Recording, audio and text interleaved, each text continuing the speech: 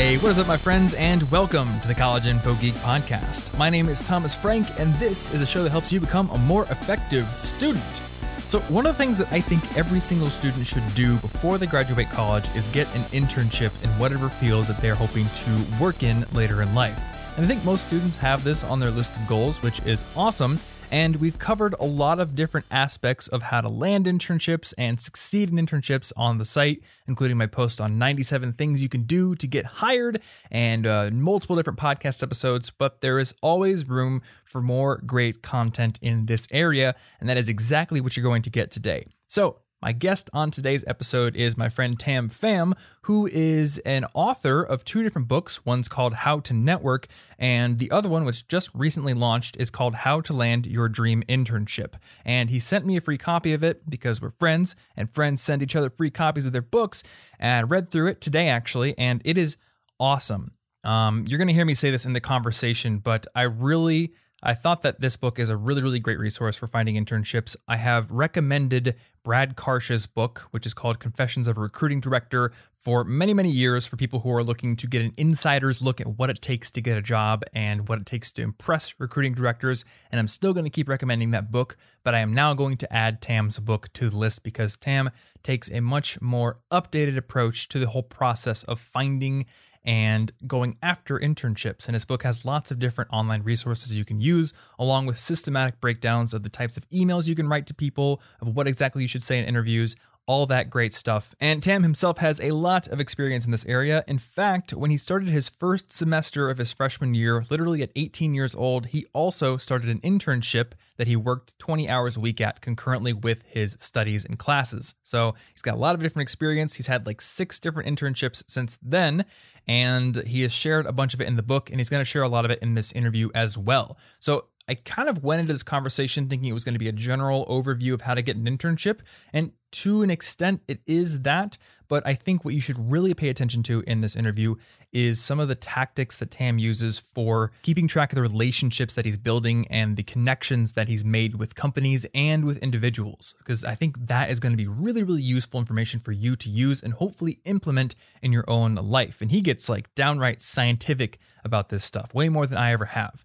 And I'm going to link to some resources in the show notes that you can use if you want to start doing some of these same things yourself, which I think you definitely should at least consider. So if you want to find those show notes, you can go over to cigpodcast.com/129, where you'll find all those good links. And you'll also find a link that'll let you rate and review the podcast in iTunes, which is a fantastic way to support the show. So if you want to help the show grow in the future and get out to even more people, that is a great way to do it. So that is all I've got to say for this intro. Let's get right into this interview with Tam.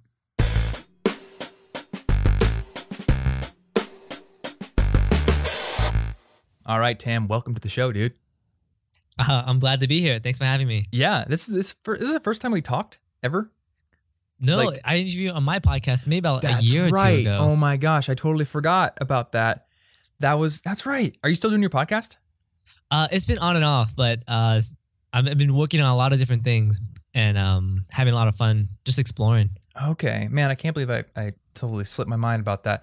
Update me about what you're doing now then, because it has been a couple of years. Yeah, well, I currently work as a community manager for a startup company called Mixergy. They're kind of like lynda.com, but for entrepreneurs. So is that Andrew Warner's company? It is Andrew Warner's company, yeah. I used to watch their interviews. They're kind of no way. Isn't Mixergy kind of like the prototype original entrepreneur interview format site, basically? Yeah, they were one of the very first movers, started about 8 years ago. Okay. And now, they've been going, he's at like maybe 1,300 interviews after like 8 years or so. Oh my gosh.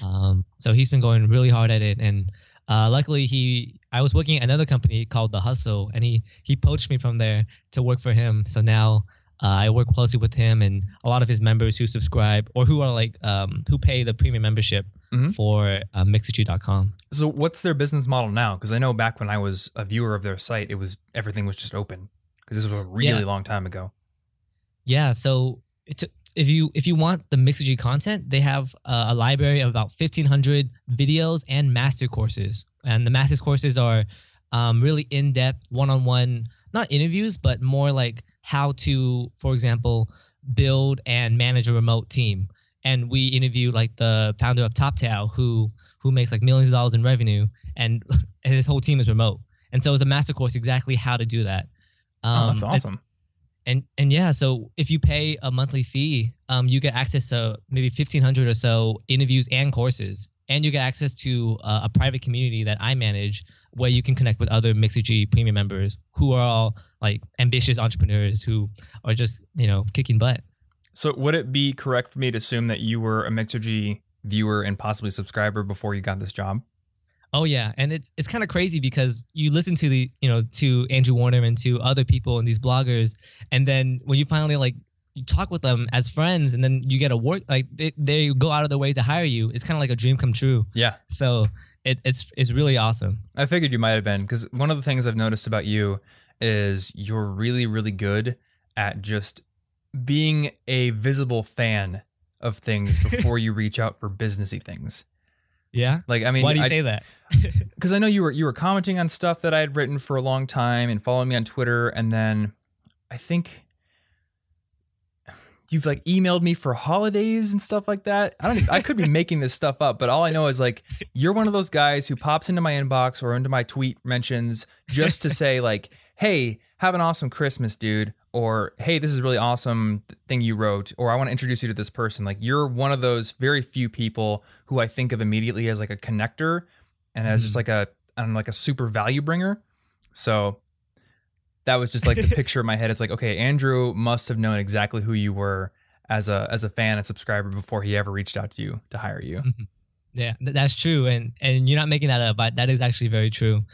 Thomas, I've been following your stuff for like 4 years or so. Like when you had barely any, like you had an audience, but it wasn't as big as it is now. So it's kind of awesome for me to be talking to you. Yeah, man. So you also just came out with this book, which it's been out for what, about a month now? Yeah, about a month. Okay. And for the people who have not heard of it yet, it's called How to Land Your Dream Internship. Awesome. It's a proven step-by-step system to gain real-world experience.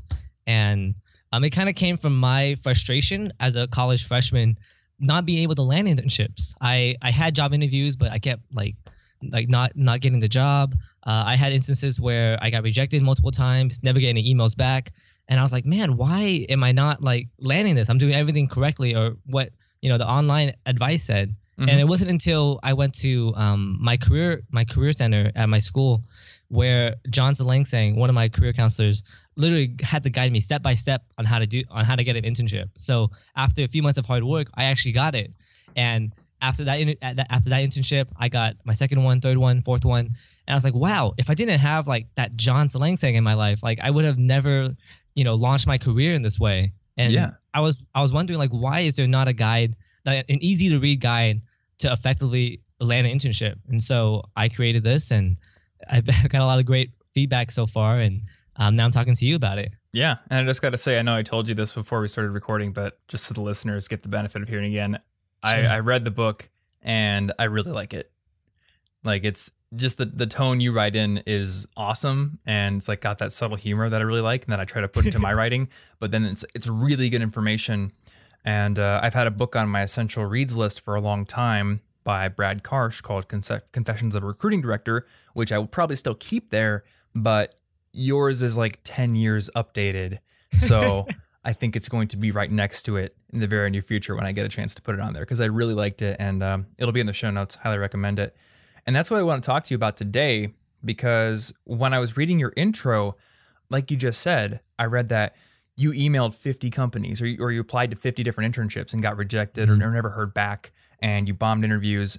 And I would love to hear like some of the things that you now can see that you did wrong or that you didn't do optimally, and then some of the changes you made. And maybe we can just kind of weave that into your overall story, because I know now you're working for a startup, but you said you did 4 internships? 6. 6 internships. Wow. Okay. So I only did 1. So you definitely have a lot more internship experience than I do. Let's go back to the original, like your journey to finding the first one, though, and some of those mistakes. Well, yeah. For example, like I would. So there's 3 ways to find an internship, which I outline in the book. There's a front door, side door, and the creative approach. And we'll just start with the front door, was where you would just go on these job sites, make a profile and not spam your resume, but submit your resume and cover letter to 50 different companies at once. And that's what I spent 90% of my time doing. And I realized, like, after so many submissions and so much time and hours spent doing this, I wasn't getting any results. And I was like, why is that? Like, why would they even have an application? Why would these companies have an application form and they won't even return my email back when I submit what I think was a great resume? And so I had to step back and think, man, how does everyone else get internships, and what am I doing wrong? And what I was doing wrong was that many things. Like, one, most jobs don't, like, most great internships you never find through the front door, which, like, Monster.com or CareerBuilder.com. Normally, you wouldn't find, like, the best opportunities there. And second, it's so saturated. The market is maybe I don't know what the percentage is, but maybe half of college students are just spamming their resume and just trying to find the best opportunity through that way. Yeah. And also my resume and my cover letter wasn't tailored. It wasn't up to date, or it was up to date, but it wasn't an A+ resume. So instead of pushing, I should have took a step back and worked strategically, update, like, made my resume a lot better, like, sound a lot better, had it much more tailored to the company I wanted to work for, and so many other mistakes. And we can go in whatever direction you want to lead, Thomas. But it wasn't until I stopped and realized, like, wow, I'm not doing this right. Like, what am I doing wrong? And that's when I got help from John. That's awesome. And it's really cool to have you articulate that. I have to credit my mom, because when I was 14 years old, I wanted to work at the grocery store in our town. And she gave me such good advice that I feel like I've been able to sort of skip over a lot of the common pitfalls that a lot of people fall into, because she basically just told me up front, go in, number one, get 2 applications in case you make a typo on one of them. You can rewrite it instead of having to go back. And then you go in, you hand the application to the manager. You ask specifically to speak to the manager, hand it to them, shake their hand, introduce yourself. And then if they don't get back to you in a week, call them back and follow up. And so she told me, if you ever apply online or you send in an application via the mail, you still follow up in a week's time on the phone. So that was kind of baked into my brain from day one. That's and perfect. Because of that, I think there's these things that my brain just skips over when trying to spell it out for other people. Yeah, you got to follow up. You actually have to call. And I don't know, when friends of mine have applied to jobs and they're like, how come nobody ever got back to me? It just seemed like an obvious thing that, oh, well, you followed up a week later, right? So it's good to have somebody lay out, kind of the I have no idea what I'm doing first stage to kind of set the stage here. Oh, yeah. And in the book, I also recommend to have a spreadsheet of all the jobs you applied for, which is one thing I also didn't do. So that's a good idea. Yeah, the 50 websites that I submitted my resume to, I have no, I forgot half of the companies I applied for. It was Adobe and Google, all these big companies that I try to go for. But I literally had no idea who I applied to and how to follow up with them. So now I recommend to make a spreadsheet of all the companies you applied for to follow up after 1 week or 2 weeks or 3 weeks of no response. So I would love to talk about that, because that is something that I never did. I do keep a spreadsheet of the speaking engagements that I'm currently negotiating, but I never did that for jobs. So I would love to dig into that. But to set the stage real quick, I have a couple of questions. Where'd you go to school? I went to San Jose State University. Okay, so you were in California, which means, I guess what I'm really trying to figure out here is how close were the companies you applied to? Because I know going to school in Iowa, I sometimes had questions from fellow Iowa State students who were like, hey, I want to work for Google, I want to work for Adobe, I want to work for Microsoft, companies that didn't really have a huge presence in Iowa or in the Midwest. So you run into these questions of, how do I get face-to-face informational interviews with people who work at the company, or how do I even get an interview in the first place? How do I network with reps from the company, that kind of thing. So I was just curious, how close you were to the companies that you were interning with. I admit, living in Silicon Valley, it's very convenient and very accessible to get access to these companies. So I definitely had that advantage there. But that doesn't mean it's not impossible for Iowa State students or anywhere to land jobs at these big tech companies. Yeah. And the other question I had was, what are the companies you ended up interning for? Oh, I interned for a lot. I interned for this really big company called Epri. Okay. They have a few offices around the U.S. I don't even know what they did, and I forgot what I did as well. I just did like data. I did my title was sourcing intern, and I had no Okay. idea what that meant. If you looked on LinkedIn, it's like a very complicated sentence, but I just filled in data and like filed papers. So Okay. that was okay. I interned for Startups, which was a startup accelerator. I interned for Spartups. Startups. Is it like Yeah, Sparta pun? kind of, yeah, because San Jose State is our mascot is Spartans. Oh, okay, cool. So Startups is the accelerator that works closely with our students. Hmm.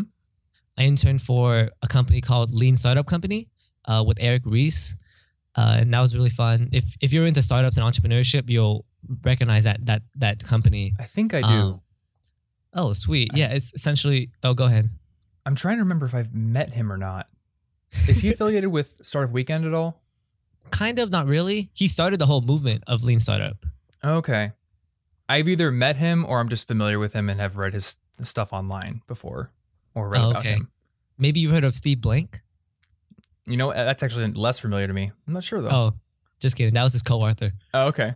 Yeah, and then I interned for The Hustle, which recently a media company that specializes in business and tech. Mm-hmm. And a couple more. It's on my LinkedIn. You know when you do a lot of things and you don't really remember exactly like. Oh yeah. Step A through Z. Yeah, I think if I actually count it and take time to think about it, I've done maybe 15 different jobs since I was a teenager. But so many of them were just little things or before high school ended. So I actually have to sit there and think about it for a while. I can't just rattle them off. Oh yeah, but I don't say this like to brag. I say this because all these like different internships taught me like new skills and met so many new people that helped me learn more about myself and what I really wanted to do. So, for example, like after like the office job at Epri, where I had my own cubicle and like a nice cafe, we had free Pinkberry.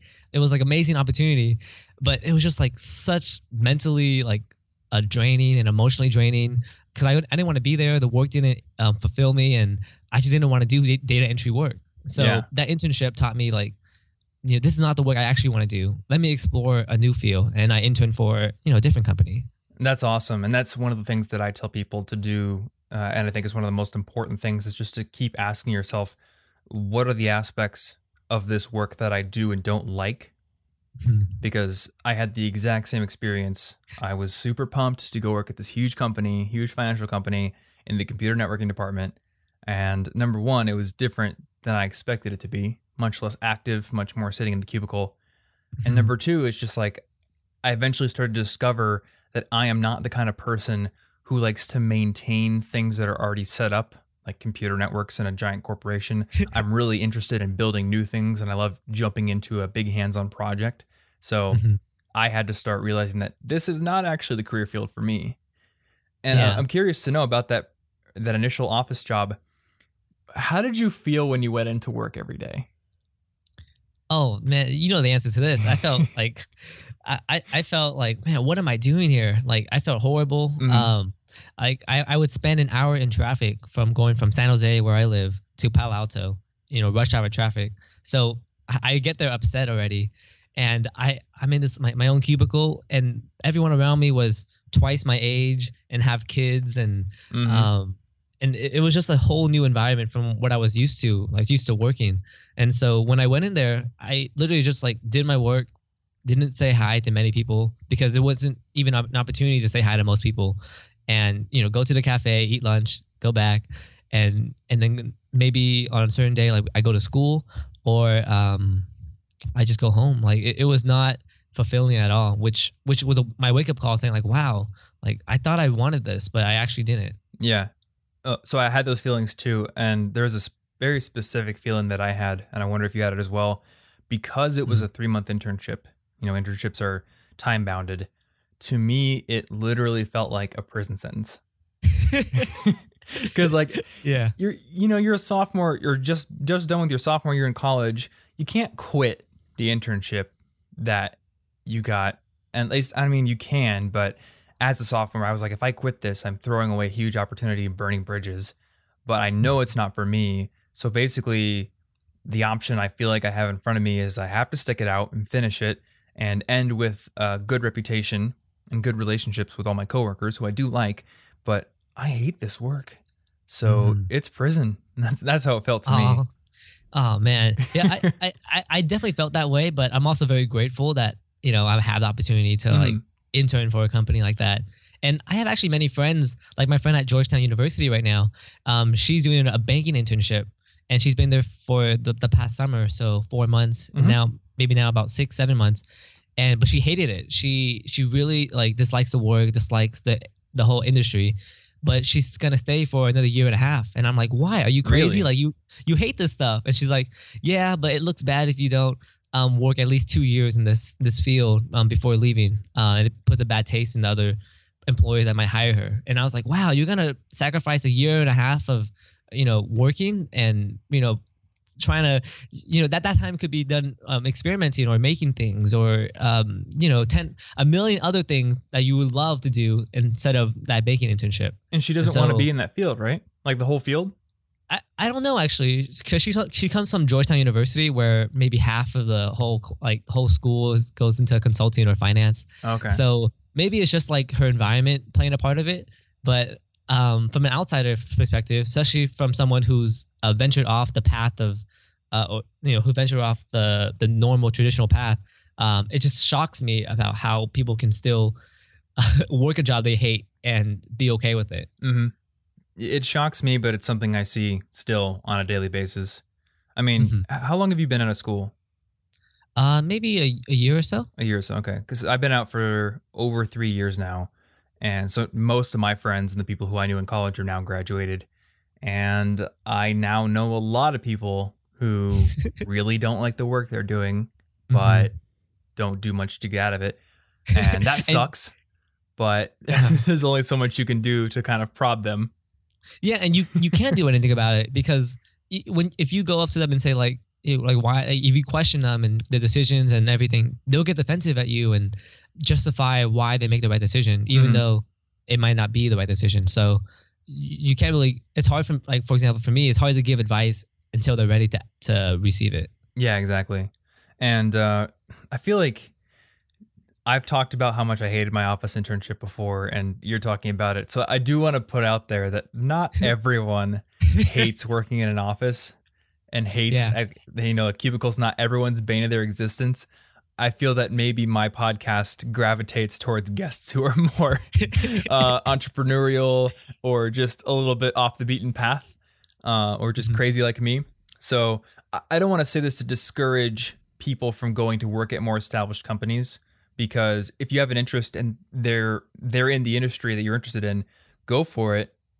Do it. Worst thing that happens is you spend a summer doing something you don't like, but then you discover that you don't like doing it. And I truly believe that you can only discover what you don't like doing by getting your hands dirty and doing it. And I actually don't like, if you work in a cubicle, that's great. Like, if you're doing work that you love and the people around you are awesome, like, go work in a cubicle. Go for it. I guess it was the more of the work, the data entry work and the filing papers that really drained me. Oh yeah, it would. Yeah, I'll agree there. It's not the cubicle's fault. They are kind of boring, and I did cut all the front covers off of all my PS2 games and stuck them on the wall to make it fun to look at. But it really was the work, because my job was basically, we need you to block Facebook in the firewall. So you need to write exactly what you're going to do in a Word document, send it up through 3 different bosses. And then once you get approval from all 3 bosses, then go into the firewall and make the changes. And that's your job. So I just basically come into work every day and have a big list of all those changes I'd have to do. And yeah, 10 hours of that every day, not very fun. But I'm sure you loved your grocery store job. Or did you hate it? So here's the thing. My favorite part of the grocery store job was bringing carts in, because I started out as a cashier, or not a cashier, a bagger. So basically my job was to sack groceries, and then the only other job available to me at the time was to go out and do cart duty. And really early on, I started to notice some differences between me and a lot of the other people who worked there, because everyone else hated cart duty and they would rather be inside bagging groceries, And they always said, it's nicer in here during the winter. It's not cold. I'm not getting snowed on. It's not as heavy lifting. And my mindset was, yeah, but bagging groceries is more boring and you have to stand in one spot. I would much rather go out there and get snowed on. I literally asked for cart duty during a blizzard once. Oh my gosh. When you were like 15? Yeah, I was 15 years old. It was like a crazy blizzard. You probably never seen this because you live in San Jose. We get these ice storms where literally everything will get covered in half an inch of ice. And it's kind of cool because you'll see the trees, and the trees are just like, it looks like every branch of the tree is coated in like this layer of water, but it's ice. It's crazy. And that's what literally happens. So that happened one day. And I was like, yeah, can I go do carts? Because I just want to plug my iPhone in and do some hard work, man. I love getting my hands dirty, and I love hard work, and I hate boredom. So anything that's boring, anything that gets too repetitive, my brain kind of rails against it. And because of that, I've always gravitated towards the areas where I could work harder and do more varied work. Mm-hmm. You like a challenge? Oh, definitely. Yeah. Yeah. The other thing I did at the grocery store was I eventually went back and worked in the bakery. Oh, and nice. That was really challenging because there was like 8 different types of baked goods we had to get ready for the next morning within a 4-hour shift. And at the same time, customers are coming up ordering cakes, and people are calling in ordering cakes. So I was basically on the ball the entire time. And I was like, I didn't love that job because it's not coding. It's not building crazy cool things on the internet. It's really my passion, but I liked it way more than cashiering, which is literally just standing in one spot going boop, boop. Yeah. That's it. Oh, yeah. One of my favorite jobs was working at Jamba Juice, which is kind of like... Oh, for real? Yeah. I worked at Jamba Juice. For the listeners who are not familiar, it's like smoothies, like Starbucks for smoothies. And I would just love making smoothies all day. And there would be like 3 different parts. Like one person's making the smoothies, one person is washing the blenders, and the other person is on cashier. And I would hate doing the cashier. I would hate doing the blenders. I just want to make stuff. And I guess that all, looking back, it kind of all relates to what we're both doing right now, actually. Yeah, it is kind of interesting to look back at your old high school jobs, because when you're a high schooler, you think like this is just a job and I'm doing it to make some money and I'm going to go off to college and I'm going to do my dream job someday. But then you graduate from college and you work for a while in the professional world, and you look back and you see little elements of your high school jobs that you can look back to now and be like, I liked that. Maybe I didn't like making smoothies for a living, but I liked the work that went into it, or I liked the act of creating something new for somebody, or, for somebody else, I like the act of talking to people for my work and being really social and that kind of stuff. Oh yeah, totally. So I want to come back to this spreadsheet thing. So let's dig into the details. How exactly did you build this thing out? Well, it could just be as simple as, like a column for a company name, and reach out date. And so after like a week has gone by, you can just check back the spreadsheet and then see what companies you haven't received a response yet. And if you're lucky, you can find their email address like somewhere in LinkedIn or using some tool like emailhunter.com and find the email and follow Email Hunter. There's a lot of them. Clearbit.com, I think, and sweet. Yeah, I can send you it offline. Okay. Because I'm huge at finding emails. I'm decent at that, but yeah, we'll put those in the show notes for sure. That's something I did for my other job as well, just finding emails and contacting people. Okay. Or doing outreach. And then you just follow up and just say like, hey, like I submitted my application for, your company last week. I'm still super interested in what you're doing. Here again are, here's the value I can bring to the company. Looking forward to hear back from you.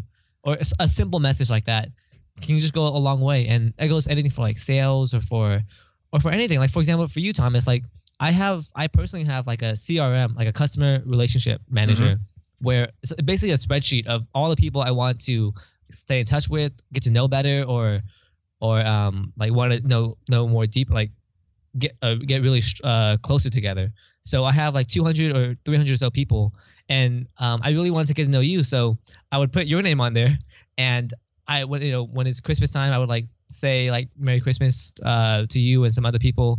If I see an opportunity that's relevant to you, like for example, when I wanted to connect you with the founder of Way Up, I would say, hey, Thomas, I know the founder of wayup.com. She has a huge audience of college students and ambassadors. If you wanted to interview her, here's an introduction that I could make for you.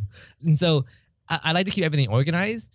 And so whenever there is an opportunity that can help someone, I can look at my spreadsheets and see, oh, this person would be great to meet Liz, or another person would be great for this other opportunity, and etc. That is really freaking smart. And you know what? So you said that, and now I'm sitting here thinking, I don't know of a tool that is like CRM for job seekers. And maybe you do know of one, because what I'm thinking of is, have you ever worked with Intercom? Yes, I have. So, and for anyone who doesn't know, Intercom is a tool for businesses to basically keep track of their interactions with their customers. And I don't use it yet. And the reason I don't use it, and I may start using it, but the reason a lot of people who are smaller don't use it is because it's $50 a month, which is fine for business, but not so fine for an individual. But I know we do use it over at Listen Money Matters. And every time someone emails us, their email goes into Intercom. So we can basically build a customer profile, not a customer, but a listener profile for them. And then if they email us again in the future, the new email gets threaded in to the old discussion. So we have like one big thread for every specific person. We can add tags to them. We can add reminders to them. And I was just thinking in my head, like, man, a job seeker could really get value out of some sort of app where it would tell them, hey, you haven't followed up with this company or received a reply in a week. You should send a reply. And where you could also build out profiles or social media links and stuff as well. That'd be super cool. And I'm wondering if you use something like that. I use a basic spreadsheet, Okay. but there are tools out there that could help with that. For example, like Airtable. Airtable.com is it works like a spreadsheet, but it has the power of like a database to organize anything. So you can use it for your personal CRM. You can use it for job seeking. My friend Adam, actually, he was looking for a job in the Bay Area, moving here, and he had a whole spreadsheet of all these different companies, and it showed like the company size, the company culture. He just did a really in-depth research on all these different companies he wanted to work for, and had a column for reach out dates, and it was very sophisticated. I want to ask him if I can show it to you in your audience, but eventually he used that and got a job at Facebook, That's where awesome. he's working now. So You should write a blog post about it. I could actually. Let me Or write a this guest down. post. No, I'm serious. Like, I was so impressed with his work and his level of detail. Yeah. And same with my other friend. Like, he did the same thing for startups going into. Oh, he's moving from, I think Chicago or somewhere on the East Coast, moving here, and he would have this whole list of like 100 startup companies, how much funding they raise, who their founder is, what their founder's email is, and any news about the company. So there are tools for the spreadsheets. And another tool I want to recommend is called A Company. Okay. They're a new company. It's accompany.com. Okay. And it kind of gives you a briefing of anyone you want to know if you just type in their email. It's like basically if someone whispers to you, like if you're the president and someone whispers to you right before you get on stage, like that's kind of the atmosphere they want to bring to. Oh, cool. That's kind of like, have you used Charlie app? Yeah, it's very much like Charlie app, except I like A Company better now. Do you? So yeah, I use both. Okay. Yeah, so those are the details that I was hoping to get you to say, because I was wondering, how do you fit in news about the company and funding and all that kind of stuff? Like, those are really cool details to add in, just so you are able to be very knowledgeable about the company when you end up talking about them or to them. Yeah, and I don't want to say all this stuff and intimidate anyone. Like, you don't have to be technical to do any of this stuff.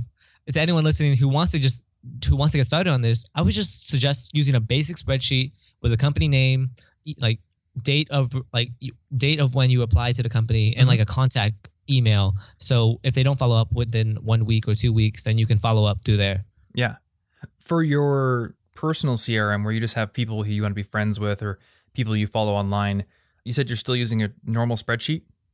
Yeah, I use a normal spreadsheet, but it's like my spreadsheet's on steroids because I use a lot of different formulas to make it for it to accomplish a specific function. Okay. So what I do is everyone on my CRM has tags. So like your tag might be like podcaster, YouTuber, author, college.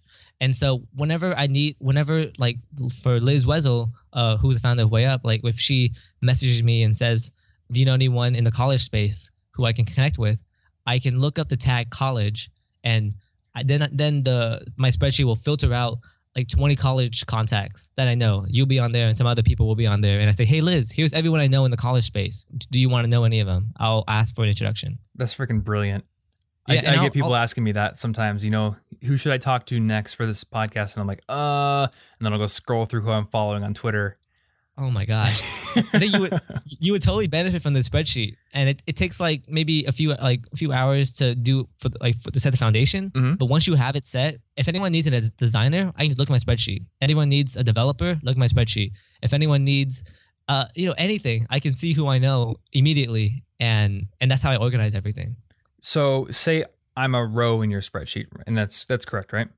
Yes. So is there a tags column, and you just in one column like do a comma delineated, college, YouTube, or podcast, or that kind of thing? So then you can just Control F. Is that how you do it? Mine's a little bit more complex. I actually send you the exact spreadsheet. So if anyone wants to create their own personal CRM, they don't have to recreate the whole wheel. So on my spreadsheet, you can click an arrow that will drag down, and you see all the different categories that I can tag you. You do a drop down. Okay. Yeah, drop down. So if you're in like IT or consulting or marketing, I click the arrow and click marketing. And so on the very top row on the left corner, it's like my search function. Mm-hmm. So instead of clicking like Control F, I can just click the drop down menu and then click on like college or podcaster and see all the podcasters I know. All filtered out essentially. So you can see 20 or so podcasters in 20 rows and all the different categories that they're also in. Is this something you offer to your subscribers? No, I don't. I actually stole this from one of my friends I met on the internet. His name is He, and he wanted to solve the problem of a personal CRM himself. Oh, okay. So he created his own personal CRM, and he lets anyone like make a copy of it on Google Drive and add their own contacts. So that's what I did, and go ahead. I was just gonna. Is that something I can link to in the show notes? Oh, most definitely, yeah. And that's why Nice. I was gonna ask for you. And this is all very technical. And I don't want like just to overwhelm anyone who's like just getting into internships. Like you don't have to do all this stuff. This is what I personally do, just to be a connector, and this is the mindset I have of just trying to help people. Mm-hmm. Yeah, I mean, hey, that's the competitive edge. So I love exposing those really cool strategies, because I can tell you, for me, I was very single-minded about my internship search. Not to say I didn't talk to multiple companies, because I definitely did, but there was one company that I went crazy on research with. I had a big Evernote document with. I knew, basically the last like 5 big news headlines for what they did. I knew the company history, and I had written down my interactions with the people in the company, but it wasn't spreadsheetified. It was just notes in Evernote. So I couldn't do cool formulas on it. And for the rest of the companies, it was just me going to every single career fair, pre-career fair, networking event that my campus offered, and getting a lot of face time with recruiters, which really did help. I ended up with a ton of different interview requests. But if I had a spreadsheet, a CRM, where it could say, hey, you need to follow up with this company, it's been a week, that's like next level. So yeah, that is next level. So maybe someone listening to this will build it for us, and then we'll get to share it with both of our audiences. That's true. We do need the intercom for job seekers. I don't know. Maybe while Martin's listening to this, I'll just be like, yo, Martin, code this. It'll take like a weekend, right? So spam, grind it out. Yeah, it's easy. It's not that hard. It's HTML, a couple of lines of code.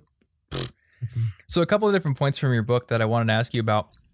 One thing that I had I think I've read it somewhere, but I didn't know much about the details. You mentioned that unpaid internships are probably illegal, at least in the US. So is that an across the board thing, or are there loopholes that companies jump through, or do they just not care when they offer unpaid internships? There are actually many loopholes to unpaid internships. And It's very ironic because many of the government internships are all unpaid. So it's ironic that really, it's really funny. But the reason I don't like unpaid internships is because it takes away the opportunity for you to make money. And for some students, like they need money to help the family or just pay for school. And if you don't have the luxury of taking an unpaid internship, then it gives the advantage to the people who can't afford, like literally afford to. Mm-hmm. So that's why I don't like unpaid internships. But technically, it's illegal. But ironically, everyone's doing it. Interesting. All the internships I ever applied for were paid, but I think that's kind of the default when you're in IT. It's just the thing. But I've always had a conflicted opinion about unpaid internships. So Sure. like you, I don't like them. From like an employer's point of view, if you're out there hiring somebody who's going to provide value to you, you should compensate that person in value. None of this, I'll pay you in exposure, bro, because the light company's not going to take payment in exposure bucks. So yeah, I don't like it like you, but I think the more relevant question, because I can't go out there and just make companies change the way they operate. I can only tell students what to do to get the best results within, the world that we're given. So I've always wondered, what do you do if you're presented with an unpaid internship opportunity? When I talked to Gary Vaynerchuk, who was one of my very first podcast guests, he was like, go work for free, literally pay people to let them work for you if you want it bad enough. And so like part of me agrees with that, but then the other part is like, no, you should stand for your principles and get paid for the work you do. So I don't know, where do you fall on that spectrum? Well, I think you should only do an unpaid internship if the opportunity is so great that you cannot pass up. Okay. For example, are you familiar with Charlie Hone and his story with working with? He worked with Tim Ferriss, right? Yeah. I reference his story a lot because he's actually helped me land free work with these bigger guys or bigger entrepreneurs who I would never have had an opportunity with unless I had that mindset. And for those who don't know Charlie's story, he was a broke graduate, 22, couldn't even get a job anywhere with his marketing degree. And it wasn't until he offered to do free work for some of these really high-level entrepreneurs, including Seth Godin, Ramit Sethi, Tucker Max, and eventually Tim Ferriss. And he did that all within a span of like 2-3 years. And he offered free work that eventually transitioned to paid work after he proved his worth. So, for example, with Ramit, Ramit Sethi is the founder of I Will Teach You How to Be Rich.com, over like millions of readers. And what he did with him was Ramit was trying to get more speaking gigs, and Charlie, as a reader, knew that. So what he did was he edited a bunch of YouTube clips of Ramit speaking online and made a speaking reel for him. And Ramit was like, whoa, this is so cool. And then he gave it to him for free. And because of that, that got Ramit's attention. And out of all the millions of readers that interact with him, he wanted to know Charlie more. And so he hired Charlie to – he didn't hire him, but he worked with Charlie for a couple different projects and eventually paid Charlie for his work. And now Charlie's a huge case study in all of his blogs and a good friend and mentor to Charlie. So many of these stories happen because you work for free for someone you really admire, and it's a great opportunity you can't pass up. So it's all situational. Yeah, I guess that is true.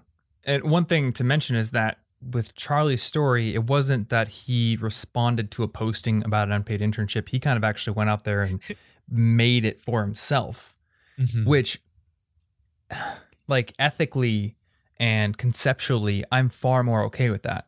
Because if somebody's going to come to me and they're like, hey, I want you to give me your attention and I want to work with you, I think offering free work, if you're good at it and if it's something I actually need, that's a great way to stand out. And I'm not the person who went out and solicited that for free. It's being offered to me. So now it's like a gift, and that's totally cool. I guess the question is like, what do you do if a company's like, hey, we have this position, but we're not going to pay for it? Like, I think it gets a little bit more sketchy there. But I do think I agree with you. Like, if it's an opportunity that you perceive as once in a lifetime, it's going to get you where you want to go. Maybe you just need to swallow whatever ethical qualms you have about the nature of unpaid work and just do it because it might get you to where you want to go.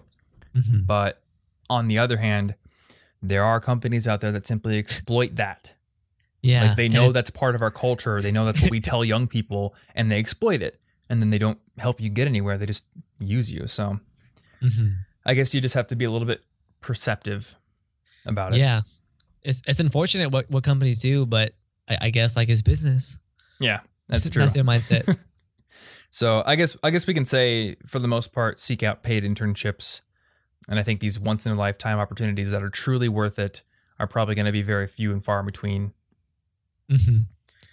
Unless you make it for yourself.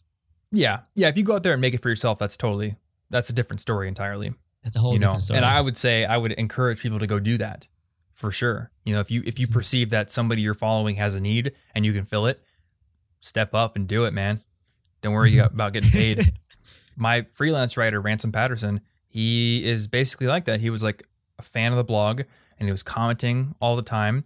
And I think eventually, I don't know if I asked him to write a guest post or he might have just reached out to me and asked to do one.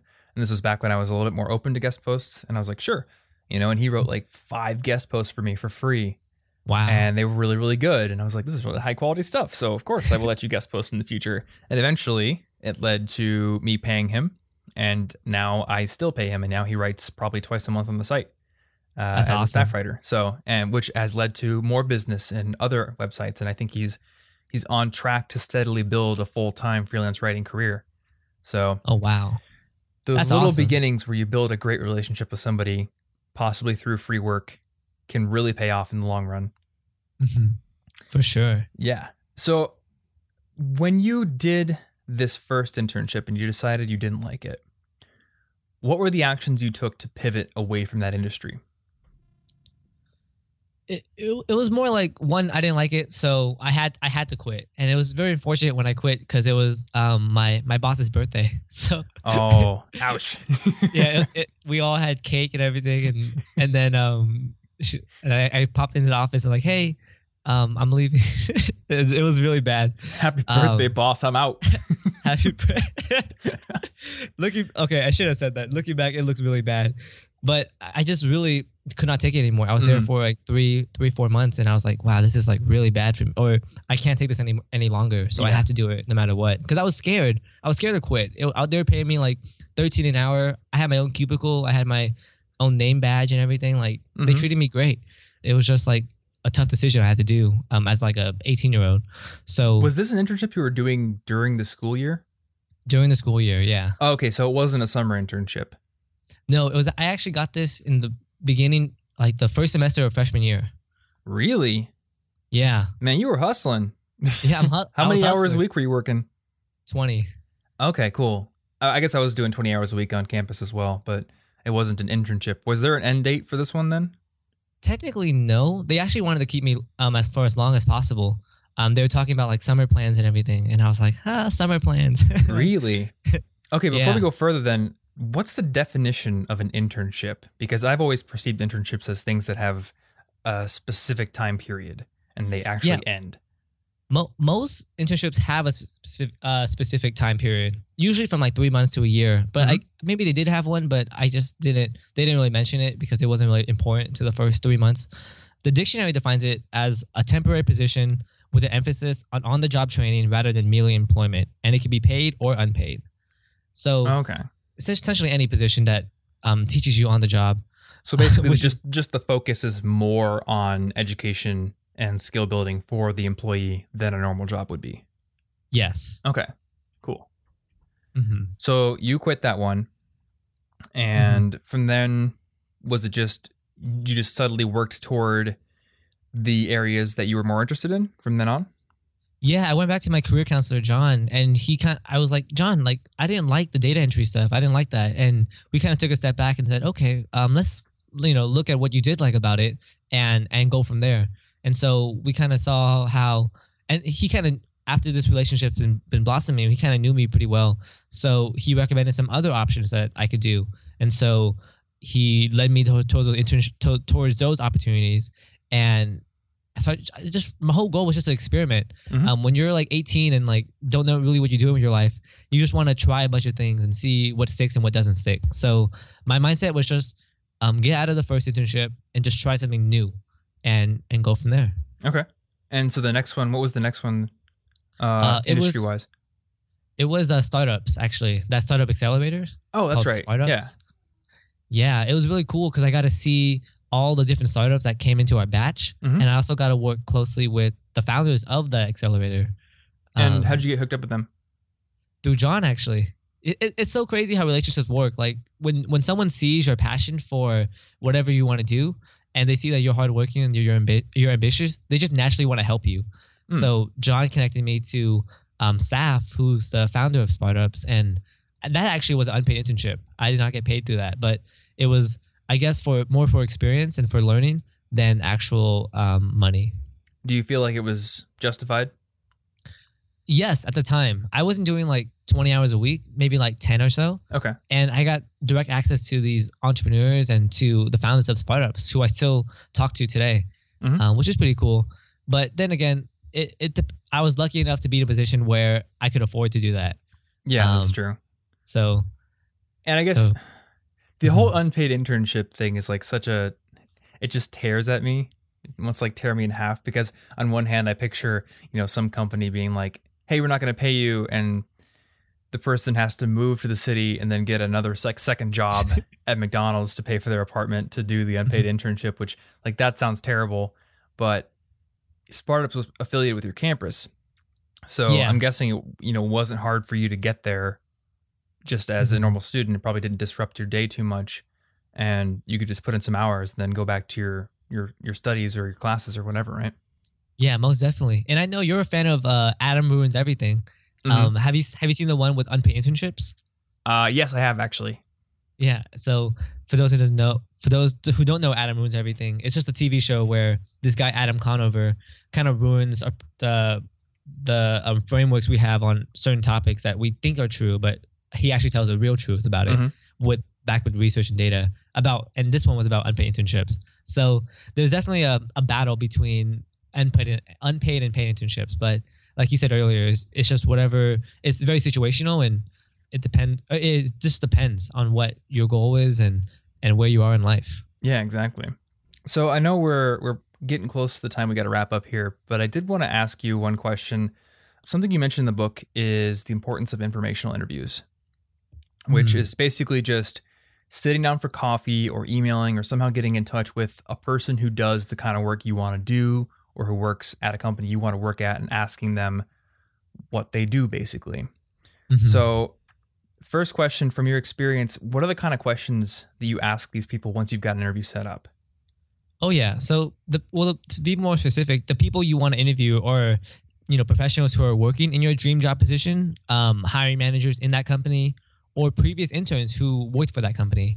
And you just want to ask them like mostly about their experience and if they would recommend you to do the same thing, because they've been in your shoes before and they can definitely help you out. So it could be simple questions like, what's your day-to-day like? Or, what are the best and worst parts about your job? And like, what's the typical career path? Like, what do you want to do? And why did you choose this job out of all the other opportunities to achieve whatever your goal you want to strive for?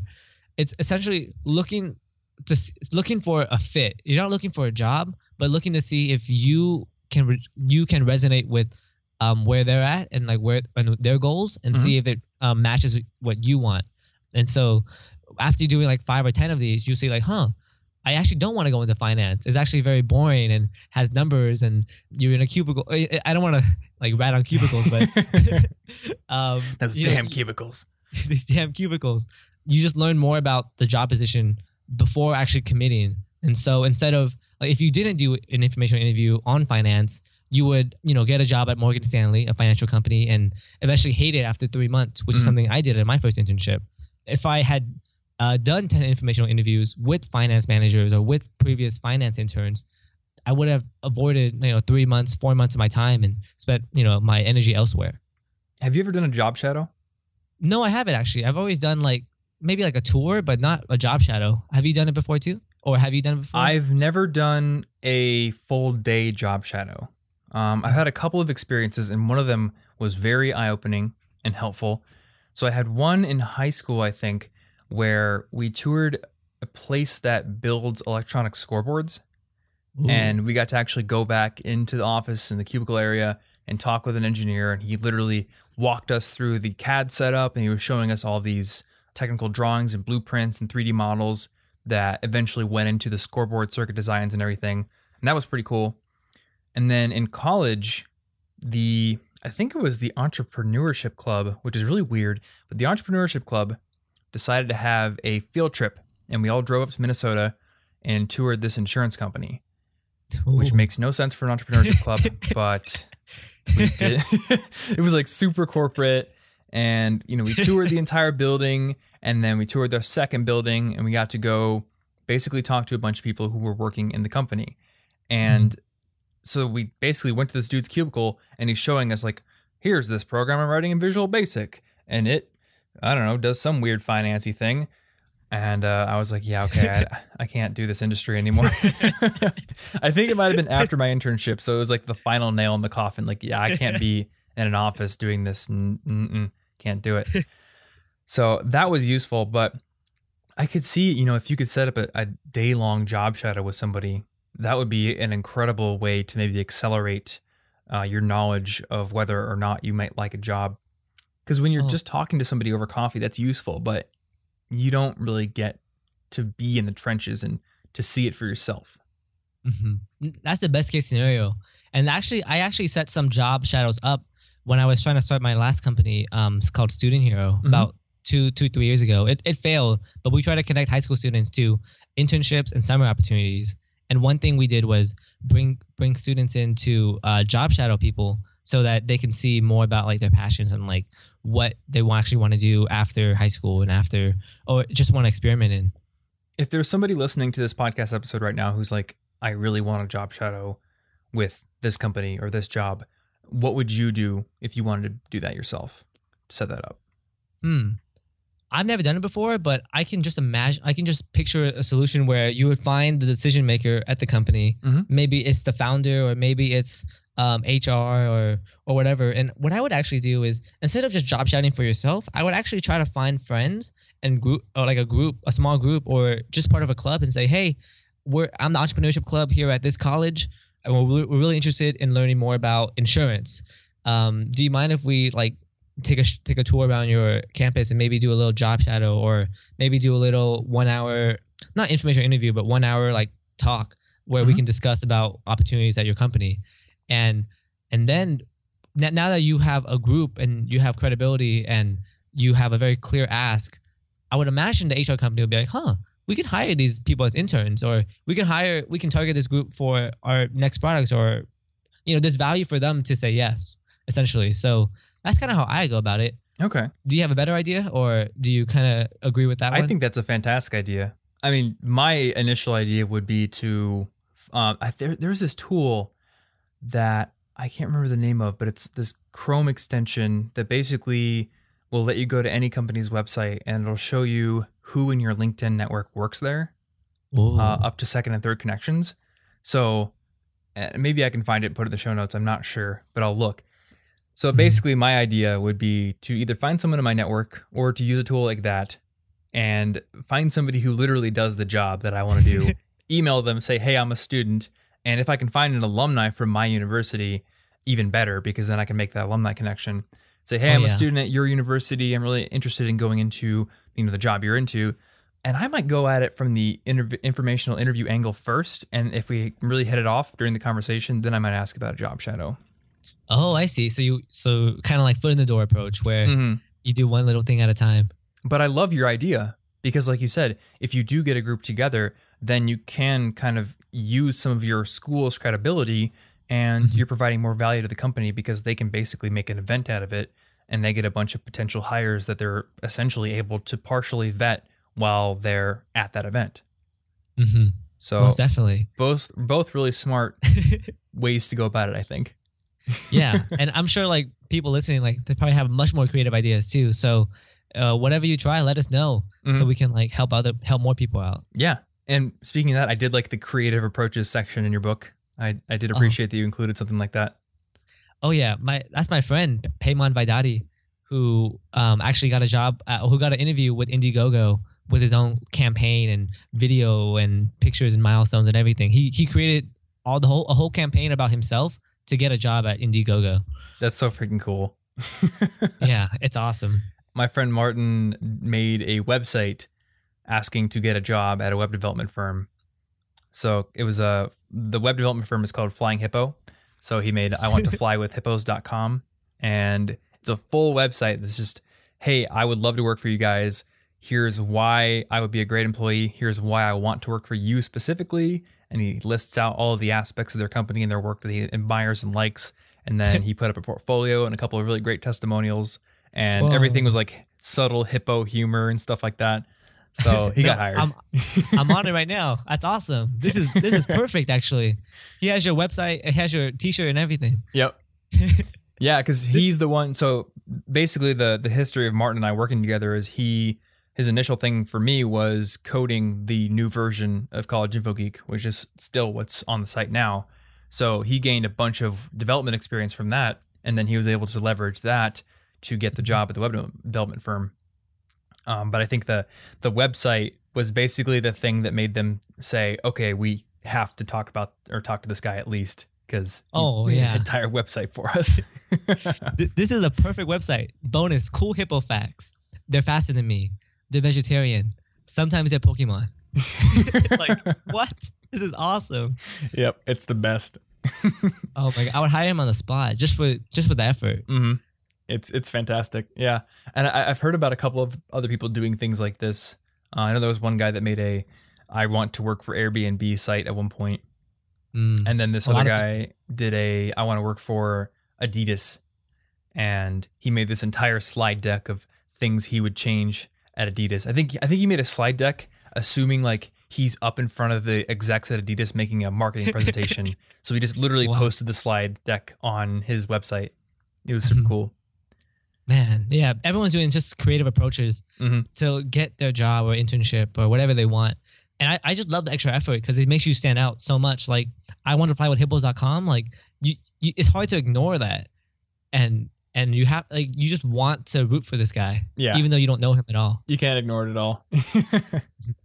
So, not a guarantee that you're going to get a job, but certainly a guarantee that you're going to get attention.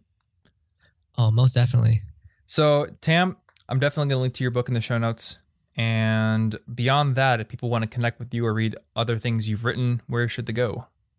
Yeah, they can go to tamfam.co, or you can find me on Twitter, where you'll see Tom and I tweeting back and forth about random stuff. I like your last comment about the finish that sentence, and then you mentioned like this wacky response, which I love. I can't memorize it, but I didn't remember it, but it made me laugh. Well, it was what was it? So you posted a picture of a job recommendation rejection letter, right? It was like, you were really qualified. We thought you were great, but, and you're like, finish that sentence. And then I think I wrote something along the lines of, we're actually looking for somebody with 400 years of experience who knows 900 arcane coding languages that we don't even use, no soul, and a complete yes man attitude. Exactly. I figured it was something along those lines because that's what it always is. Yeah, you actually wrote that. That's so funny. It was actually they wanted me to move to New York, so I was like, no, thanks. Is that it wasn't what I wrote then? They didn't want you to have no soul. It would be so funny if it was though. Are you still living in San Jose then? I live in San Jose, yeah. Yeah, I could see why you wouldn't want to move to New York then. Yeah, I wouldn't want to move to New York. Not yet. I had some offers to go to New York, but I just think it's not worth it at this point. Yeah. I love to visit New York. Absolutely love hanging out there. But living in Iowa, I don't want to go to an even more northern place. I want to get away from the snow. So I don't know if you've ever even lived in a snowy climate, but the winters aren't fun. Yeah, well, I had never lived in a snowy climate, but I did experience a really horrible like snowstorm when I was in Chicago last December or 2 Decembers ago. It was so bad outside that we had to stay in our hotel the whole day. Oh, really? Yeah, it was like horrible. Open the hotel door, it's just a wall of snow. Yeah. Well, I don't know if it was a wall of snow, but it was just very dangerous to go outside. Yeah, so that's definitely the more crazy end of it, but there are certain winters where you'll have snowstorms like that every other week, and it's just, I don't know, I'm tired of it. Move to California. Well, I'm moving to Denver, actually. Oh, no way. It still does snow there, and in fact, I think it snows for more of the year than it does here, but the thing about it is because it's higher up and also further south from where I am, the snow melts. So at least what I've been told, basically they'll say, hey, it snows and then a day or two later it's melted and it's not that bad. Whereas in Iowa, it's, 4 or 5 months of overcast and snow on the ground all the time. Yeah. You still on track to retire by 30? So that was the retire by 30 thing is Mr. Money Mustache's goal, which he did. Oh, sorry. Mine was 40. 40. Sorry, I just listened to. I just met Mr. Money Mustache like a month or two ago. Oh, did you? So, yeah, at World Domination Summit. So that's why I got confused. Oh, it's awesome. So I had that goal and went on TV, talk about it and everything. This is a good question. So I am not doing the same things that I talked about in that TV interview, because my original goal was very well planned out. You know, it was retire, quote unquote, by 40. And I don't like the American concept of retirement, because I don't ever want to stop working and building things.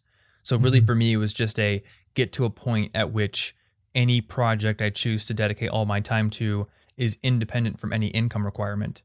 You know, so I could paint pictures all day, or I could go build houses for people that are, you know, can't pay for them or whatever. You know, I want to have enough wealth that it could support me off the 4% rule without me working and adding to it. And at the time it was like, okay, so what I need to do is basically shove $2,000 or a little bit more every month into my Vanguard. And at a conservative rate of return, I will eventually have enough money to do that by 40. So I had it all calculated out. Now, I'm not doing that because I've realized I can get a 6 or 7% return in the market, which is great for most people, especially people who have regular jobs. But because I'm building my own business, I am a better investment than the market is. Because if I can invest some extra capital into hiring someone to take over a part of my business that I no longer have time for, then I can invest my time into building something new or to making better videos, and it's going to have a greater than 7% return, most likely. So I'm not currently shoving $2,000 a month into my Vanguard account. I am taking most of that money and I am paying people to do things for me, and I am building my business and growing it and making it more profitable that way. So the strategy has changed. It's a bit more business minded, startup minded, less just index fund minded. But I think the result will probably happen sooner than 40. Oh, wow. You know, go you. This is me being very confident. I'm not like a millionaire right now, but I have 15 years until I'm 40. And I think betting on myself rather than the market, I can get there. Oh, yeah. You are the last safe investment. You know, and I think you have that same hustle, right? Like you're going to get there too. Yeah, I think you should definitely invest in yourself and invest in your earning potential so that, so many benefits just investing in yourself. And that's a whole nother topic that maybe for another podcast. Yeah, we could probably do an entire extra podcast on that, because it's not just something that business owners should think about. Like say you're a IT professional, right? And you're working for a company. It would be short-sighted of you to take every single dollar you have and shove it into your 401k and an investment account if you could take a few hundred of that and buy some training materials and pay for a test to get a certification, which will allow you to move up to a much higher paying job. So there's definitely paths to actively invest in yourself and your earning potential no matter what industry you're in. It's just like punching me in the face obvious as a business owner now. Because I think back when I did that interview, I was very lifestyle businessy at the time. I was like, I'm going to do everything myself. I enjoy doing everything myself. I'm going to keep it going, blah, blah, blah. And I've just very much shifted. I think mostly as a result of doing Listen Money Matters and having Andrew just berate me every other week about how I need to delegate. My mindset has shifted quite a bit since then. In a good way. I think in a good way. Yeah. Yeah. So that's my situation right now. But to put a bow on it, I do think that I will still, quote unquote, be able to retire by 40. That's awesome. Yeah. So anyway, dude, thank you so much for coming to the show. I know people are going to get a lot from this, and I'll definitely have to have you back on at some point. Yeah, my pleasure. Thanks for having me on. And it's been so much fun talking to you always. Yeah. All right, guys. Well, that about does it for this week's interview. Hopefully you found it helpful. I know that I did. And personally, I am going to go make some upgrades to my own relationship management system, because I think that would be very useful for me to do. So if that's something you want to do, I challenge you to go put what you've learned in this episode into action. Also, if you want to connect with Tam, you can find him over at tamfam.co or over on Twitter at Mr. Tam Fam. And beyond that, if you want to find a list of my favorite resources for becoming more productive, for managing your money, all sorts of good stuff, you can find them all listed over at collegeinfogeek.com/resources. So check those out if you're curious, and keep your ears peeled for next week's episode. And until then, stay cute.